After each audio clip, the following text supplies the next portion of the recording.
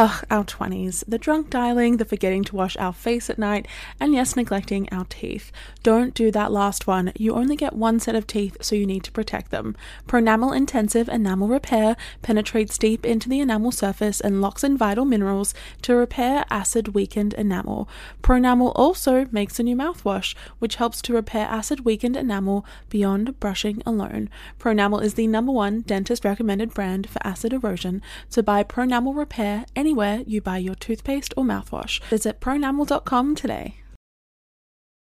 Conair is spreading love and celebrating women, not just on International Women's Day, but every day with Conair Girl Bomb. Girl Bomb is their new line of powerful hair removal tools made just for us.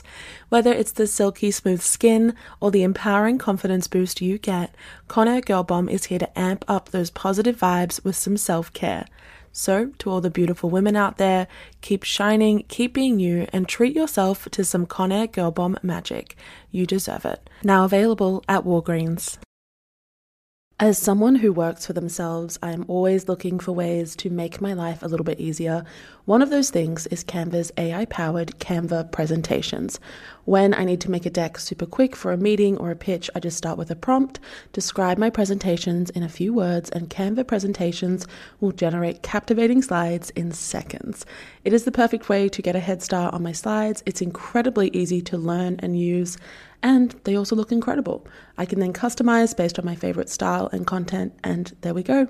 Generate slides in seconds with Canva presentations at canva.com, designed for work.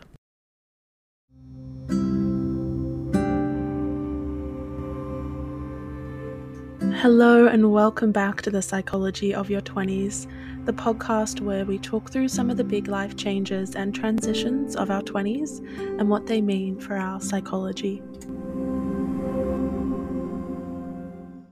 Hello, everybody. Welcome back to the show. Welcome back to another episode. This week, it's a fabulous, wonderful guest episode with a lovely human. I'm so glad to have her on board. Thank you. Oh my gosh, that's so sweet. What's your name? Yeah, I was gonna say, do you want me to introduce like, myself that's now? So sweet. Yeah. I'm Laura. Hi. Hi. Yeah, it's so fun to be here. Yeah. It's really exciting. Laura, how do we know each other before we jump into? We have a mutual friend, Yeah. EJ. Yeah, because she's on the podcast. EJ and Gia. Yeah, they were literally Yeah, on, they went last time. Yeah, well, EJ and Gia are my roommates. Yes. So we went out to dinner and then we got chatting, and here I am. That's how it works. If you ever want to come on the podcast, I'm just gonna vaguely approach you after a weird Mexican dinner and be like, "Hi." You should come on the podcast. That's basically what I did with you. Remember, I slid into your Instagram DMs. Well, because you said it at dinner when I told you about what I was doing at uni. Yeah. And then I was like, oh, I think I might be on the podcast, and I was just kind of waiting to see if it actually happened. Yeah. And then you messaged me, and I was like, oh, so exciting. I've been chosen. Yeah. I always stick to my word. I feel like once I've met someone, I'm like, I love this. I love your vibe. Yeah. And oh my God, it sounds like I'm approaching you for a threesome. I love your vibe. That's really funny. But I'm I love their vibe. They have an interesting story, of which you do, which we're going to get into very shortly. I'm like, oh, here we go. Yeah. Next step. So maybe that's worth talking about. Yeah, what I do. Why are you on the show today? What's special about you? What's special about me? Yeah. Well, the thing, that made you approach me was my uni degree. So I do a degree in forensic mortuary. Mm-hmm. So I don't know if for people who don't really know what that means, when someone dies, I will perform an autopsy and figure out how they died, essentially. Yeah. So I do a medical degree. Yeah. A medical degree. I feel like that's a really great way to put it. Yeah, because it's Bachelor of Medical Science in brackets forensic mortuary.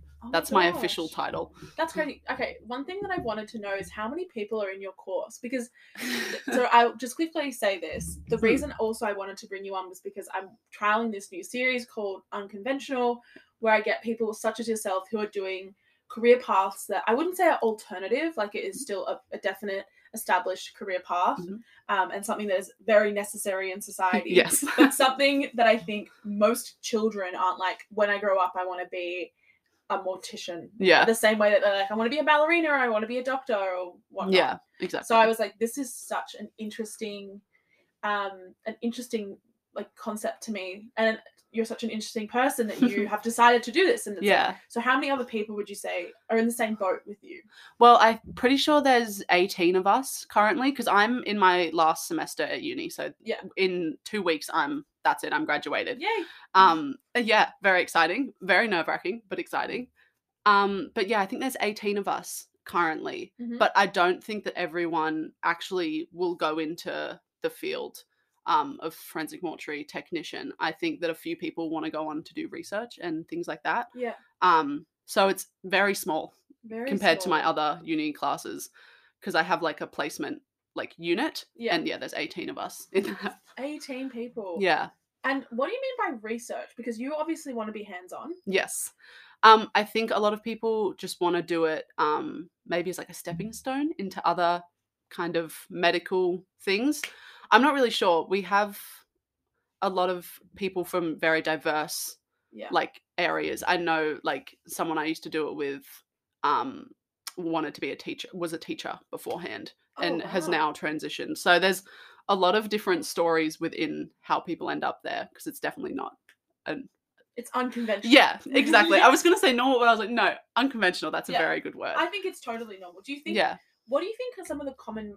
Sorry, we're about to get into serious questions. Yeah, I'm just kind of like spitballing here because I think this is so fascinating.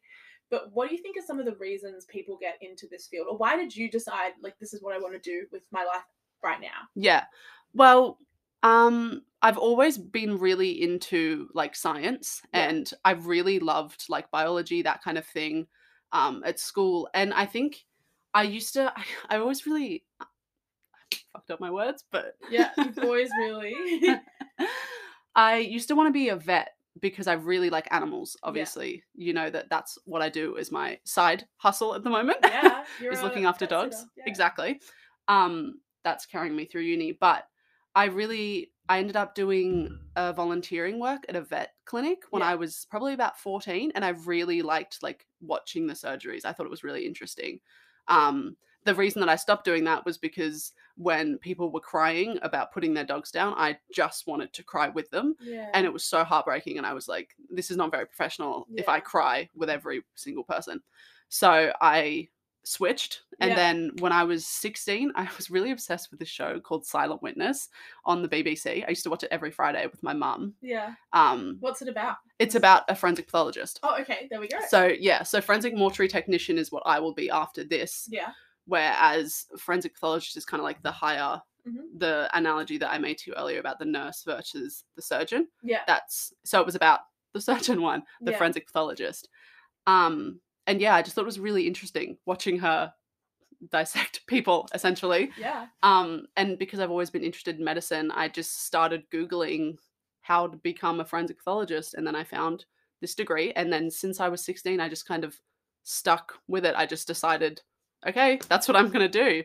Nice. So I just kind of stumbled into it, I guess, and I've just stuck with it. But I've really, because I've just finished my, because I'm in my last degree, in my last semester, I've just finished my clinical placement period. And the part that I actually found that I've really enjoyed about it was feeling like I was taking care of people when they couldn't anymore. Oh, that's such a beautiful way of putting it. Yeah, because there was a couple cases that were quite confronting, or because obviously our job is to find cause of death, so you need to know their medical history, their personal history. We get a story that comes kind of with them from the police about what happened, that kind of thing, so that and the pathologist knows what to look for. Yeah. Because the whole point is to be as non-invasive as possible, because you don't really want to be doing all these procedures to someone if you don't have to. Yeah. If you could just do a CT scan and find a cause of death. Yeah. But so some of the ones that were more challenging, it felt really nice to, like, after we'd done a procedure, especially sometimes we wash their hair. Aww. We wash the body down, we make sure they're really clean, and we restore them. Like, part of the job is restoration. Yeah. So it felt really nice to be able to wash their hair, brush their hair, and make sure they were like taken care of. Yeah. And it felt, even though it was a hard thing to do, it made me feel like I was helping them in a way when Yeah. they couldn't help themselves anymore. Yeah. Yeah. So I think that's actually something that I didn't think about before I went on placement, but that really, it made me feel good. Like it felt like I was doing something so worthwhile. Yeah. Yeah. That is absolutely stunning. I like, that is such, not that there are any wrong answers, but Yeah. like what a beautiful answer. And do you think that is like a common motivation, like wanting to, obviously you came into this being like, I'm just fascinated by this, I've had this you know, fictional hero who does this kind of work, and it's brought me into this kind of field. But do you think now that you're kind of beginning to work in this profession on a professional level, like doing it as you're almost about to graduate and it's going to become your job, what do you think some of those really important skills or traits are to have if you're considering pursuing this kind of job? Yeah. So pretty much everyone that I like interacted with whilst I was on this placement period, we all had that same respect. Like, obviously, you know, it's not a normal thing, this job. Like, it's not normal to deal with dead people every day, and it's very like confronting and mentally tiring.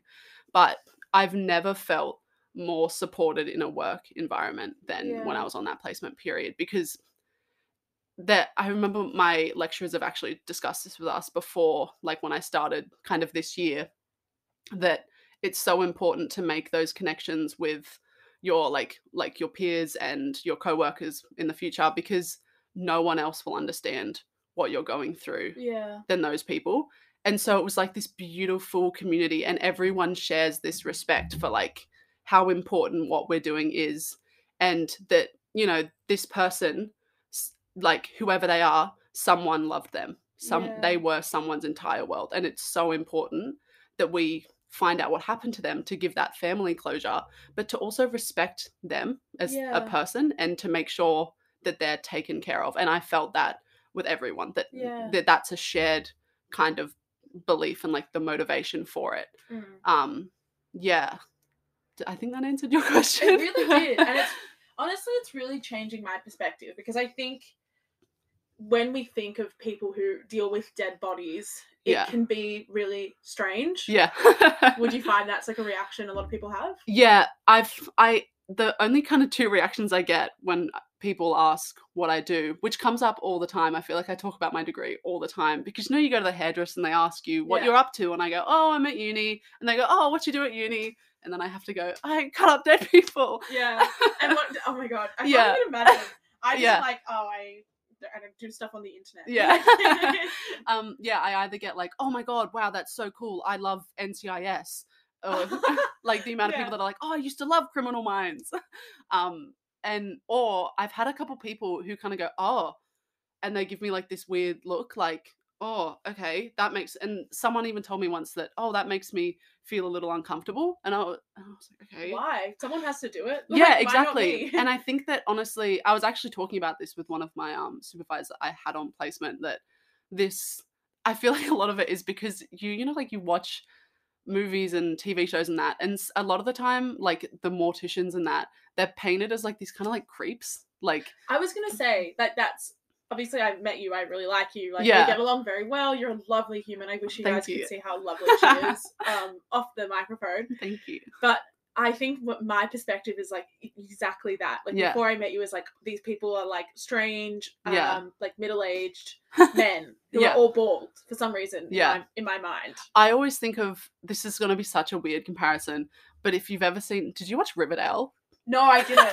And you know what? I'm glad I didn't. Because now I like see it on TikTok all the time, and I'm like, ew. It's so bad. But it came out in high school when I was like 15. Yeah. So I was the target demographic. And oh my God, people are going to think I'm so weird. But there's this guy on it who's the mortician, and he's like called Dr. Curdle or something. And he's the creepiest dude. They paint him as like this absolute creep, and he's always just like, he's like taking bribes and stuff, and just being all like, they always film him like he's just like eerie, and I hate it, because then people watch that and then like, yeah. Do you think that's some of the stigma that comes along with this? I think so. I'd like, like people who work with dead people, or like people like funeral directors or something like that, people always see them as like what, that, because it's weird. Yeah, it's because they're like, well, what's wrong with you? Why do you want to work with dead people? Yeah. Yeah. But But here we are. yeah. Here we are. Yeah. But I do think that definitely is something that the more that I get into it, the more I'm like, oh, I wish that wasn't a thing. Because Yeah. it is, like, everyone there like just wants to take care of the Yeah. people. And like like you said, like someone has to do this job. Yeah. And I, like, personally, I find it very interesting because I like the science of it. Like, Yeah. I have such a passion for, like, anatomy of the human body because I think it's so interesting the way that we, like, born and then keep living, and just the way that our bodies keep us alive all the time, like your organ systems and that. I just think it's so interesting. Yeah. And that's what I love about it. But then it's also the added bit of, like, being able to take care of those people. Yeah. You know, that's kind of my thing about it. And Yeah. you would say that's, like, the best part of your job?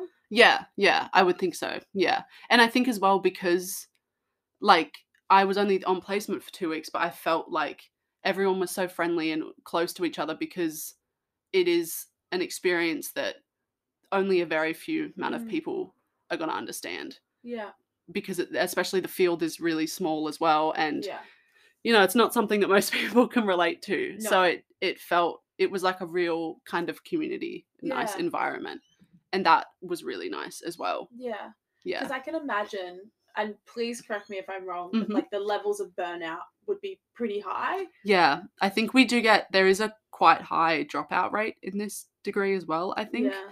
Just because obviously some people really it's not for them. It's definitely not for everyone, this kind of job.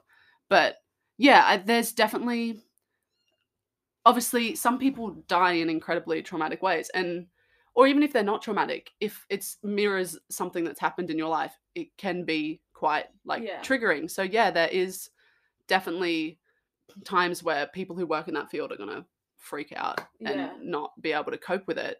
But, like, I think that's why that community is so important. Yeah. And that kind of, like, leads to my, like, second question. Next question. I feel like we've already asked you a lot. We've touched on many things. I know. I've already asked you so many questions. But what do you think is the hardest part of this? Other than, you know, the stigma, like you said, being triggered by your own experiences, which is unavoidable, I think, in many professions. Yeah. But what do you think is the hardest part?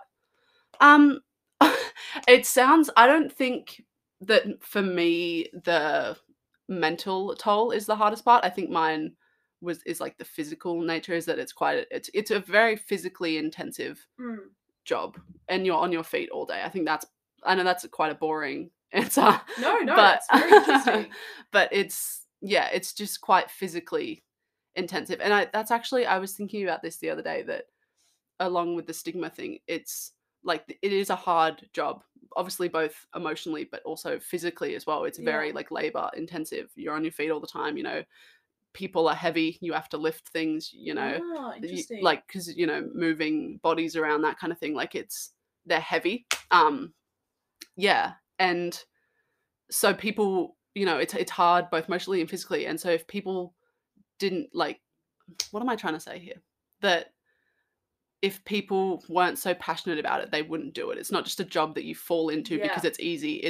You need to be passionate to want to do that job. You need to care about going to work every day. Yeah. That, you know, that's the important, you know what I mean? Yeah, absolutely. Yeah. And I feel like that is the same with a lot of jobs, but particularly in your profession, I think most of us don't like to think about death. Yeah. Which is a very, very human animal reaction. Like, even before we were recording this episode, we were having this massive chat about loss and grief and death and how difficult that is. Yeah. And do you think that in any way, that working so close to those who are no longer alive has impacted you when it comes to other things that have happened in your life? I think that, yeah, it definitely, like I was telling you before this, when we were talking about our loss and everything, that, yeah, I've personally lost a few people in my life, and it kind of motivated me to push harder in this degree, because I think, especially during COVID, you know, everyone at uni was struggling with everything being online. Yeah. But I really was kind of struggling to feel motivated to do it. But I think having my personal experiences, it made me want to help the families of these people more, because Yeah. I've been on the side of that. Yeah. You know, I know how traumatic it is when you lose someone.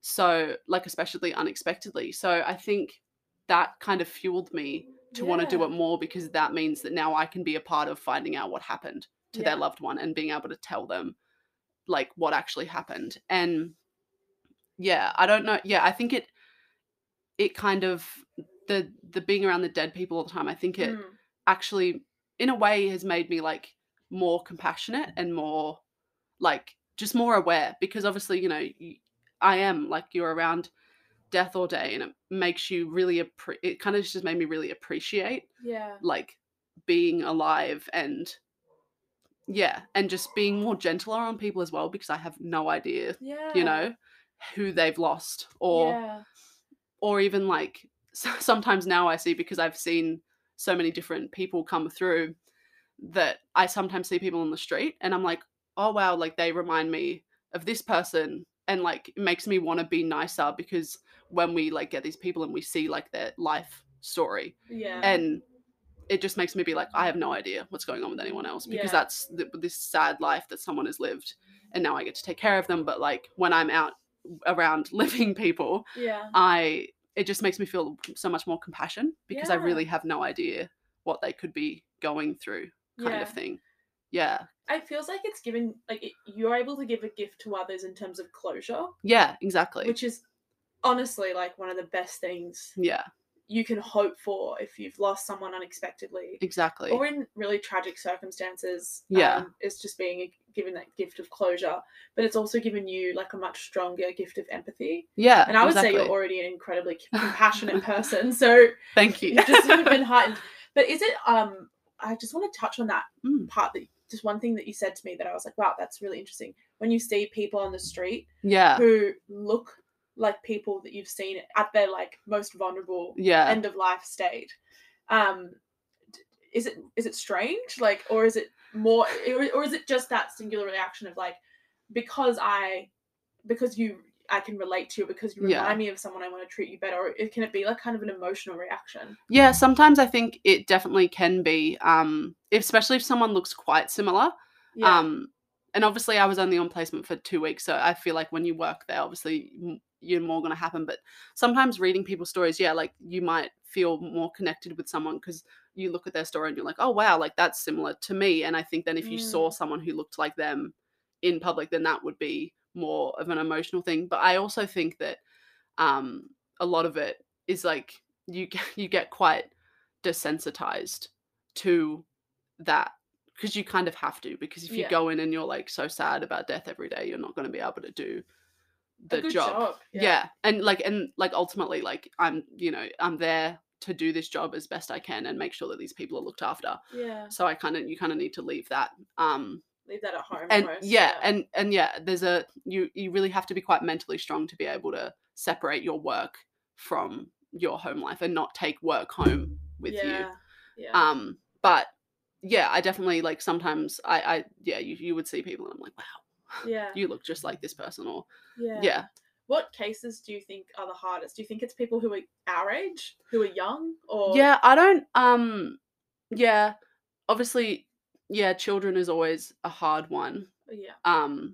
But I find more the stories are the harder ones, when it's, you read one that someone had no family or something, or that's really that rough. they were alone, like, that is a hard one, more than, like, like, it's very, like, determined on, like, the case, but there's it's definitely children is a hard one. I even find sometimes just like, elderly people, because obviously we live in an aging population, but it is there's it makes you realize there's a lot of old people that like, especially, like, die alone, which is very, I find that sad. That's one of my biggest fears. I honestly, because I this is a kind of a tangent, but sometimes I'm like, oh, I want to, like, be alone forever and, like, just never marry and be single and just, like, live a great life, a childless life, like, where I just get to travel. And then I'm like,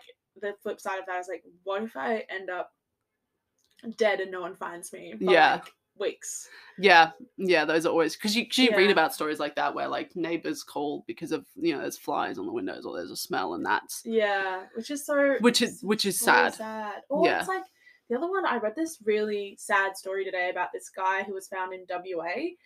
Kind of related, not really, but WA, for those American listeners, is a state in Australia. And he was what's it called? Not a motorbike rider, mountain bike rider. Oh, mountain bike, yeah. And he had been missing for like 10 days or something, and no one had noticed that he was missing, and he'd got into like a really bad accident while he was mountain bike riding, and some woman with her dog like found him. Yeah. And I was like, that is really, really sad that there is no one to notice your absence. Exactly, yeah. Like, no one to notice your absence because your presence exactly wasn't that felt. And I'm sure his presence was felt in ways that we might not even know. Yeah. But I can definitely see why that would be very, very difficult. Yeah, definitely. There's been ones whilst I was on the 2-week placement that we would read, and it's like, because that you tend to chat about them a lot as well, because like I said, like that community, no one else understands what you're going through, so we tend to, there's a lot of talk about like, oh well, that's sad, and we all read the story, and we that's really nice. Yeah, there's a lot of conversation about it. And I remember there was one where we were like, oh, that's so sad, because no family, like they've been left for a while, and it's hard, because it's like that's sad that there was no one to realize that you were missing, or no one checking up on you. Yeah. And do you feel like, I feel like that would almost make what you were saying better, whereby you're able to give them that like final. Yeah. Oh my god, can you hear the noise? Is that someone's car? Yeah. Sorry if you guys can hear that, but someone's having a little party in the street behind where we're recording. Go off. We're talking about death, they're living life. Like, oh my god, I absolutely Duality of man. Duality of man. Okay, so we had a little bit of a distraction because there were people walking up and down the street, having an amazing time. But I guess that actually really links to what I want to talk about next. Mm-hmm. And we have kind of touched on this before, but how do you think this work has changed your perceptions around death and what a good death is? Yeah. I think that a lot of people would think that there's probably no good way to die, because obviously it's not a good thing. But I think it has just made me appreciate being like alive more. I think I said that before, but I don't know. It's hard to like say what a good death is, because like you can never really it's one thing that you can't really control. I mean, actually, well, I guess some people can, in terms of like with suicides and that. But I don't think there's really a good time ever to die. But I like what we were talking about before of not being alone. Like, I would just not. That's what I wouldn't like. I wouldn't enjoy being left. Yeah. If that makes sense. But then again, that's why I think I feel like this job is really important, is that then we can help. Yeah. You know? Do you find that this job makes you think more about death? I do think, actually, because I think then, in terms of however that person has died, whether it be, an accident or a medical thing, I was saying to you before, I've never felt like I wanted to be healthier in my life. Yes. Because obviously, obesity, and that is a big problem within the modern world. And wow, I've never wanted. Yeah, well, because even if someone looks relatively healthy on the outside, sometimes, I don't know if you've ever heard of the phrase, like, I think someone said it when I was in high school, but like skinny fat, where it's like skinny on the outside but fat on the inside. What does that mean? So like when you have like sometimes a poor diet, but like your organs can develop. This is just like a medical lesson. Yes, give it to us. You develop more fat around your organs. Yeah. So even if you look relatively healthy, in quotations, on the outside, your organs can be quite unhealthy. Yeah. And so sometimes now I think, I'm like, wow, when someone I know is quite thin, or like you see someone who's quite thin, but maybe they don't eat well, I'm like, they could still be really unhealthy. Yeah, really unhealthy on the inside. And it's Yeah, because I don't think about that with myself a lot. Like, I think that I eat relatively healthy, and I do my exercise, but I'm Yeah. like, wow, maybe my organs don't look great. That's so weird because you Yeah. would see them. You would Yeah. see like what it looks like. Well, and that's the other thing as well with, like, I was talking about this with the other people I went on placement with, that now sometimes I see people and I'm like, I bet I know what your organs look like. Really? Yeah, My because God, don't look too close to me. Hopefully my organs are, I'm not. I'm sure your organs would be beautiful. Thank you so much. Don't you worry. I exercise, I promise. Yeah. I had some strawberries for lunch. I think they're nice. What's the weirdest organ, do you think? Like, that you, when you're doing your examinations, is there one that you're like, oh yeah, I can't wait to get to the brain, or like, oh dang, I've got to remove the pancreas, or like look at the pancreas, or I don't think there's one that I like, oh, they get excited. I do like to look at people's hearts, because your heart, I think heart health tells you a lot about overall health, yeah, because obviously it's a very important organ. So I do think it's really interesting to see people's hearts, because even some people who are quite small, yeah, your heart weight is supposed to be, like, roughly, I can't remember the percentage, but it's supposed to be like a specific percentage of your overall body weight to be Yeah. healthy. And some people's hearts are just absolutely massive.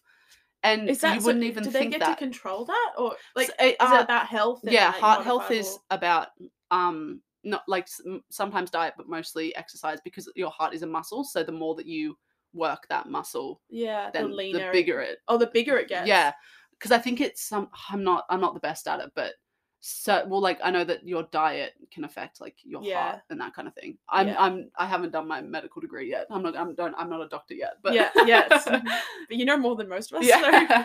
But yeah, so like, it's kind of crazy seeing some people who on the outside you wouldn't think that their organs were that unhealthy, but then you open them up and, oh my God, wow, look how big that organ is, or look how big their liver is, look how big their heart is.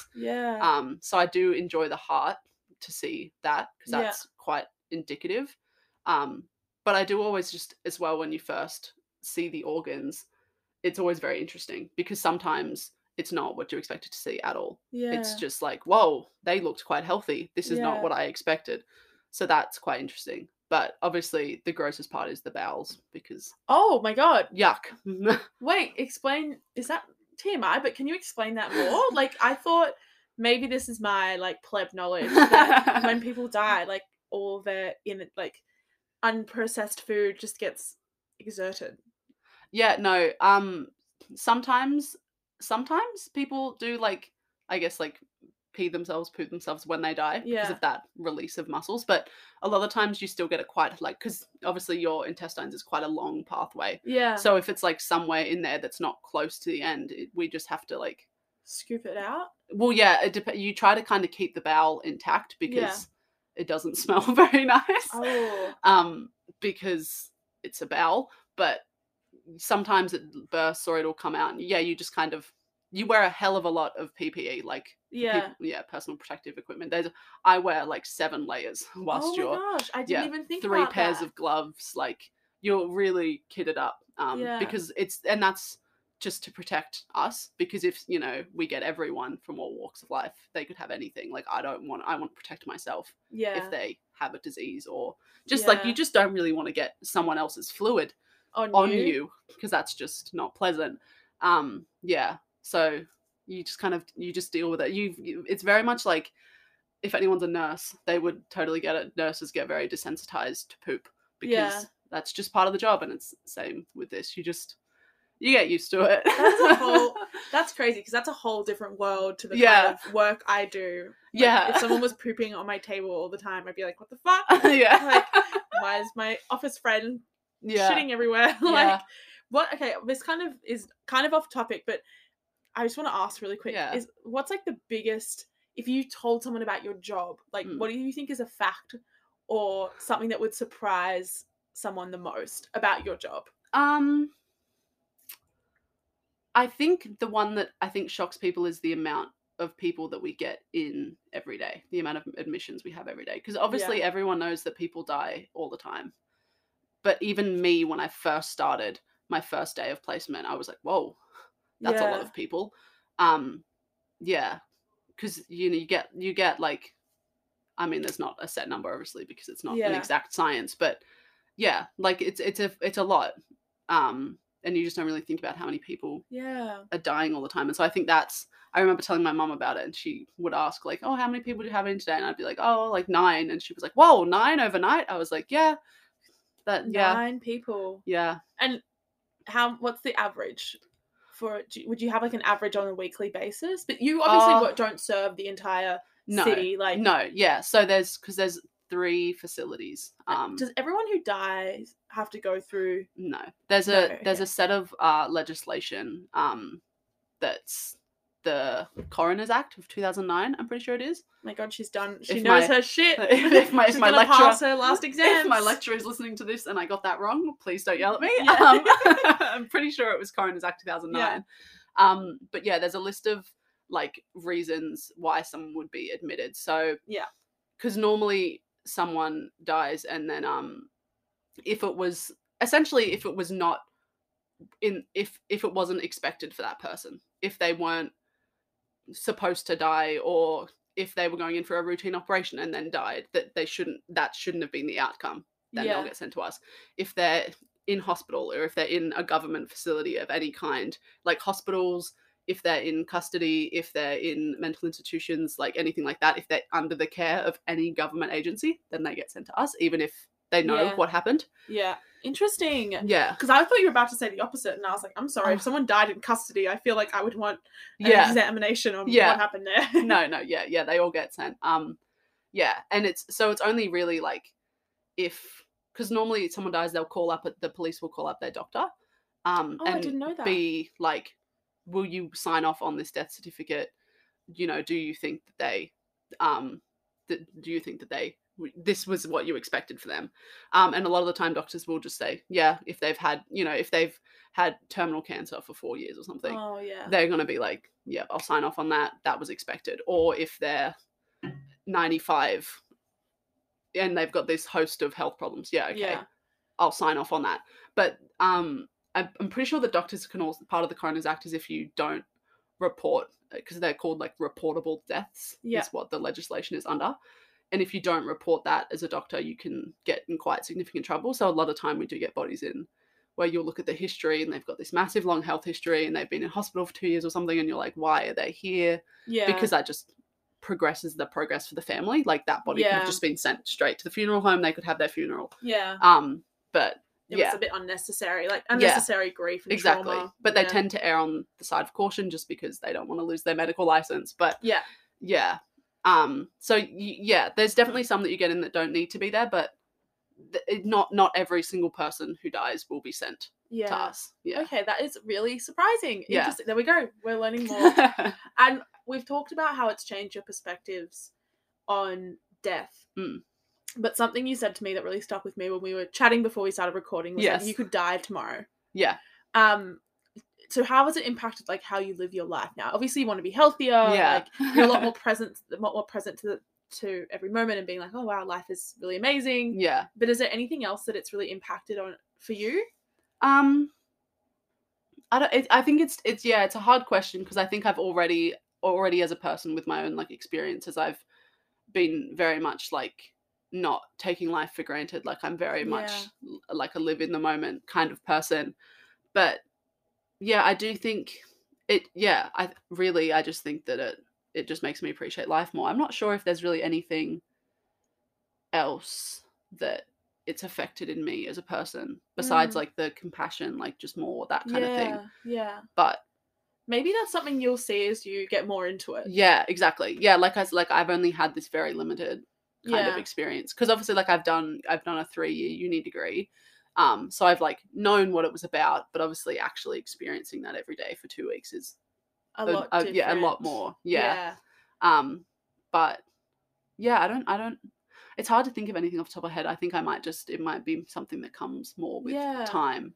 And is it a job that you see yourself doing for the rest of your life? We talked about this before. Yeah. But really, let's examine that a bit more. It is incredibly like exhausting, both mentally and I find it more physically exhausting than mentally, but I've been told by my lecturers before that I am just a little bit strange in that nothing really grosses me out, really. Like, even when I was on placement, there was some cases where the experienced technicians were like, that's gross, and I was like, oh, it doesn't really bother me. But definitely like the physical exhaustion, and because that, you know, it makes me have this more appreciation for life. It's like, do I want to be spending my life working all the time? Because it's long hours, because, you know, people are dying all the time, and there's never any stop to that. There's always going to be people dying. And so if you know, we have the weekend off and then you come back on Monday and it's just massive, you know. And I think I don't know if I could see myself doing it for the rest of my life. Like, I love it. I really, really enjoy it. But then again, and it's very much like a job where it's like, that's the job. There's not really much more you can't really progress up in the fields unless you do like further study. So like once you start, like that's that.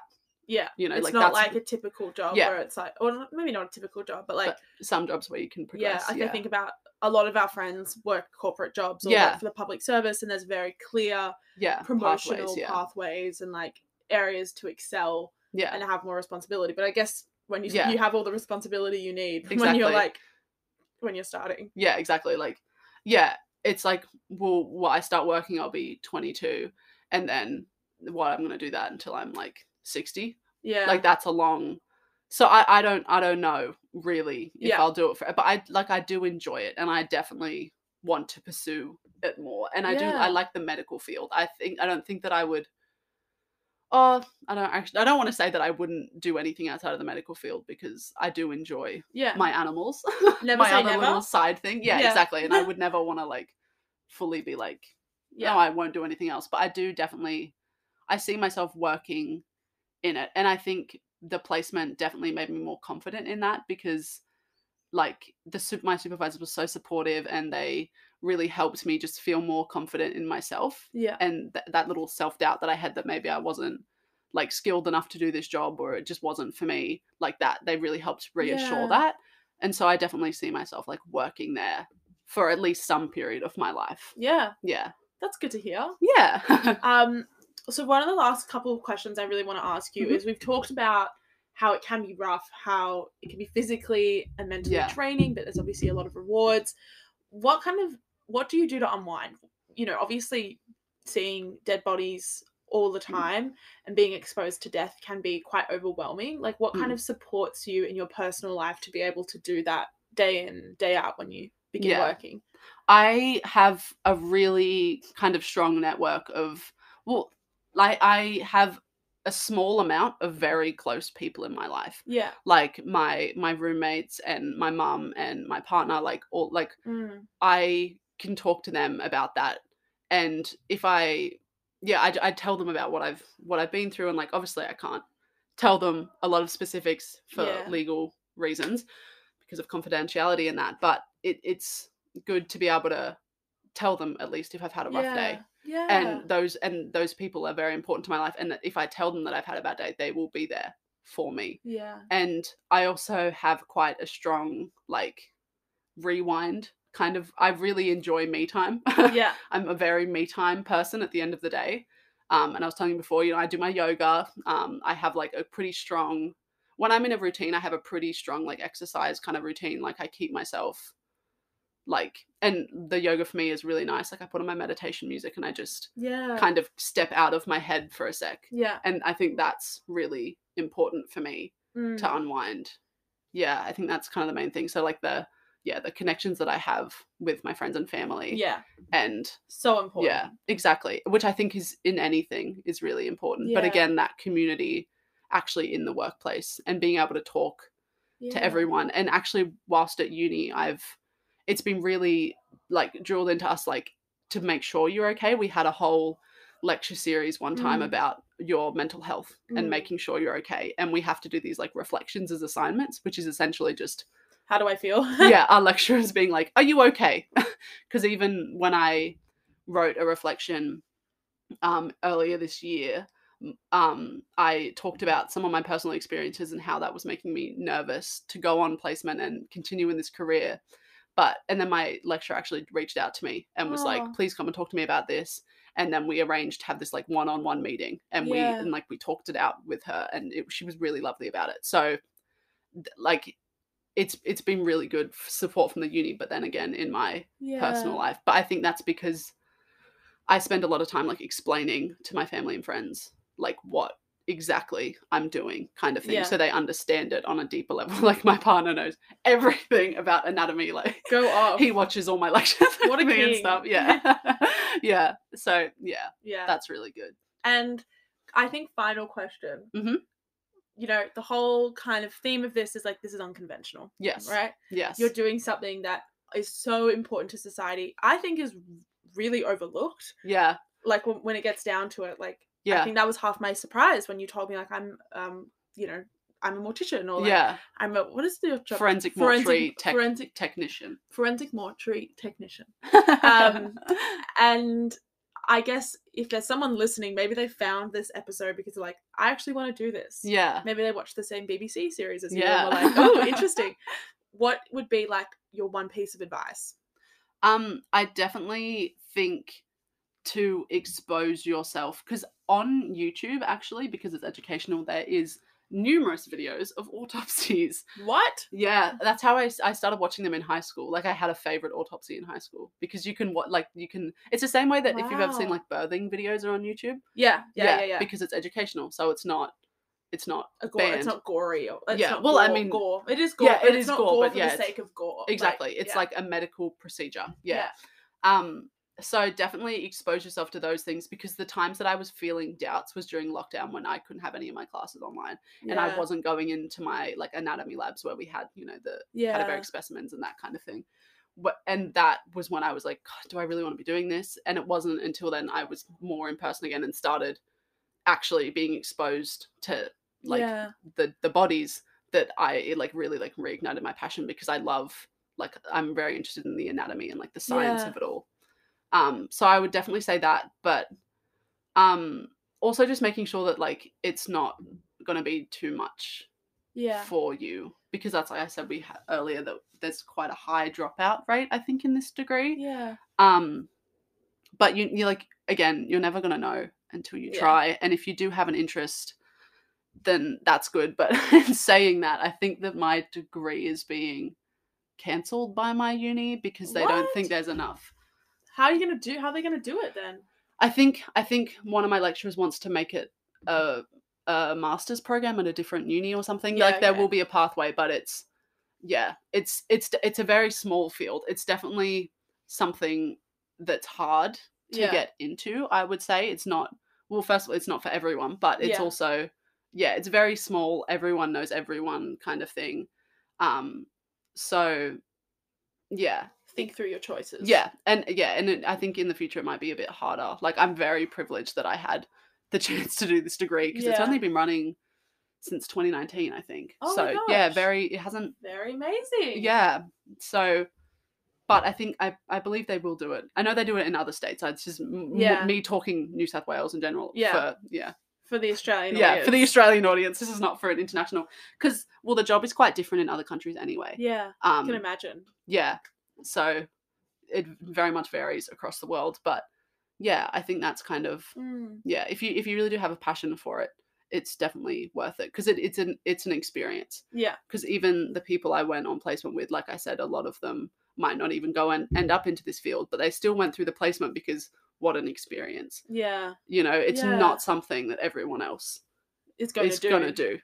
Like 99.999% of the world will never know what it feels like.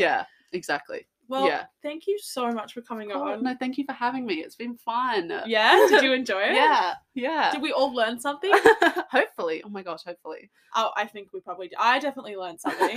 This is such a fascinating episode, and thank you for just sharing your learnings and your experience. Thank you. And to be honest, it makes me feel a lot better about dying, that someone's going to wash my hair for me. Exactly. When I'm dead. We do really care. You know? It's honestly really sweet. Like, no, that sounds strange to say. Maybe I don't think it's strange, but like for other people listening, being like, oh, what, this sounds sweet, but it makes me feel really nice that like there is this sense of respect for people after they're 100%, gone. And that there's people like you who are passionate about that and willing to do that work. So exactly. Any final comments before we wrap up this lovely episode? Oh my gosh. Not really, but just thank you for having me. It's been really nice. Yeah. I really hope that people have, learned something or at least found it interesting. Yeah, I did. Yeah. Well, thank you so much for listening. As always, thank you to Laura. Thank you. And if you feel compelled and you really enjoyed this episode, share it wherever you feel, and leave a 5-star review on either Spotify, Apple Podcasts, or wherever you're getting your podcasts. And remember to subscribe. Thank you so much. Ugh, our 20s. The drunk dialing, the forgetting to wash our face at night, and yes, neglecting our teeth. Don't do that last one. You only get one set of teeth, so you need to protect them. Pronamel Intensive Enamel Repair penetrates deep into the enamel surface and locks in vital minerals to repair acid-weakened enamel. Pronamel also makes a new mouthwash, which helps to repair acid-weakened enamel beyond brushing alone. Pronamel is the #1 dentist-recommended brand for acid erosion, so buy Pronamel Repair anywhere you buy your toothpaste or mouthwash. Visit pronamel.com today.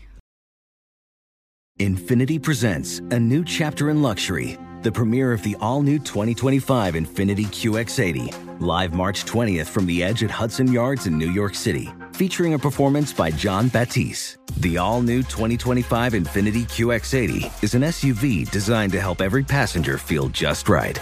Be the first to see it March 20th at 7 p.m. Eastern, only on iHeartRadio's YouTube channel. Save the date at new-QX80.com. Don't miss it. 2025 QX80 coming this summer.